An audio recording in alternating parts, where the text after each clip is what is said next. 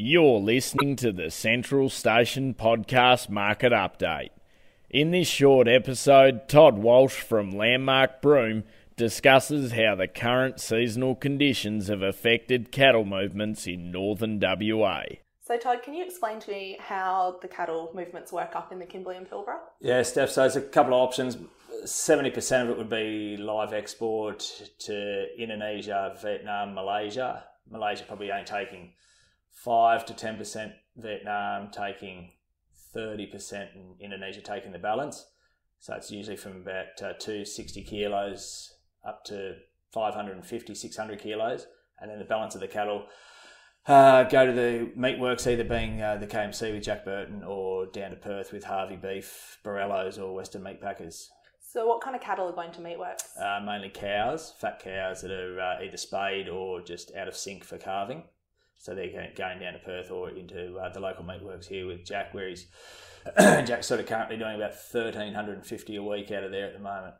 Do you find more people in the Pilbara a background in cattle down south than out of the Kimberley? I feel like more places have their own properties. Yeah, they've got their own properties down there, and there's at this stage there's no adjustment down there either for a few of these Kimberley blokes to go down there, which obviously creates a bit of drama for a few cull heifers and all that. We find it very difficult to sell heifers, so the Pilbara blokes have been sending those down, getting them ready for either feedlots or boats at the end of the year.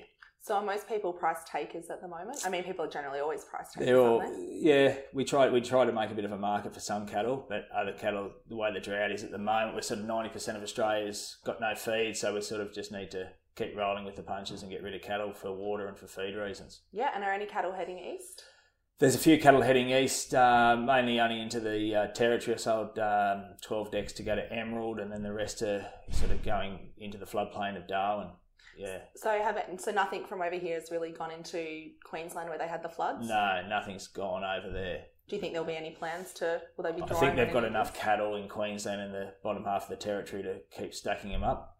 There's been a couple of inquiries, but when they start working out freight-wise, it just hurts the budget for them. Yeah. And what can you tell me about the season we've had so far this year compared to last year and sort of previous years? Because this is sort of the second. This is the second one in a hit that we haven't had much of a wet. The Derby area sort of got a bit of a late wet, which has kicked those boys on, but the rest of it's been very dry. So we've sort of hooked into cattle a little bit earlier than usual and had to get some big boats in to start taking away. So we've done about 65,000, I suppose, out of here onto the boats already. And last year we've probably done about 40 to 45. So yeah, we've certainly upped the numbers. We've brought the weight back a little bit on a couple of categories, and the rest have just gone as they have to. So do you expect that trend to continue throughout the season? No, numbers are going to dry off certainly by the end of this month and into August, and trying to fill boats then will be the difficult thing. A couple of blokes in the Pilbara that had a bit of rain will be the bulk of the boats, and then we'll top up from the Kimberley from there, but certainly come end of July, August, the numbers are certainly going to halt and seize pretty quickly. Okay, so you're saying that by July, August, it's going to be hard to source cattle. It's going to be hard to source cattle that are good enough to truck. Good enough condition. Or good enough condition, weight to go on boats, etc. Okay. So what do you foresee happening sort of towards the end of the year when people are still needing to destock and...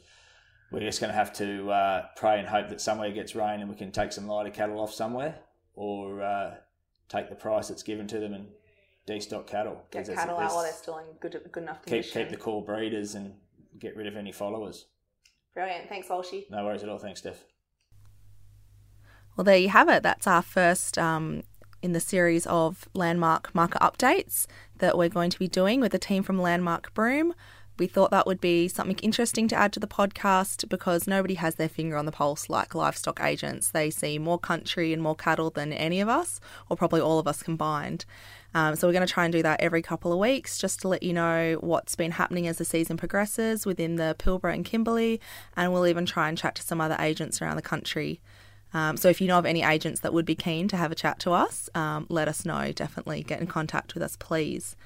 Now, in this episode, Walshy did mention that come August, September, it is going to be hard to source cattle, or there may be some difficulties sourcing cattle that are in good enough condition to be able to load and transport. This isn't just something we're looking at in the Kimberley and Pilbara, but all across Australia at different times of the year in different regions. especially given the current seasonal conditions and the ongoing drought. It does affect livestock condition and whether or not they are deemed fit to load. Meat and Livestock Australia have actually just re-released the Is It Fit to Load guide, which is a really handy little booklet printed on waterproof paper that you can just stick in the glove box of the ute or have a set in the yards. The guide, what it covers is roles and responsibilities of people working with livestock when transporting them.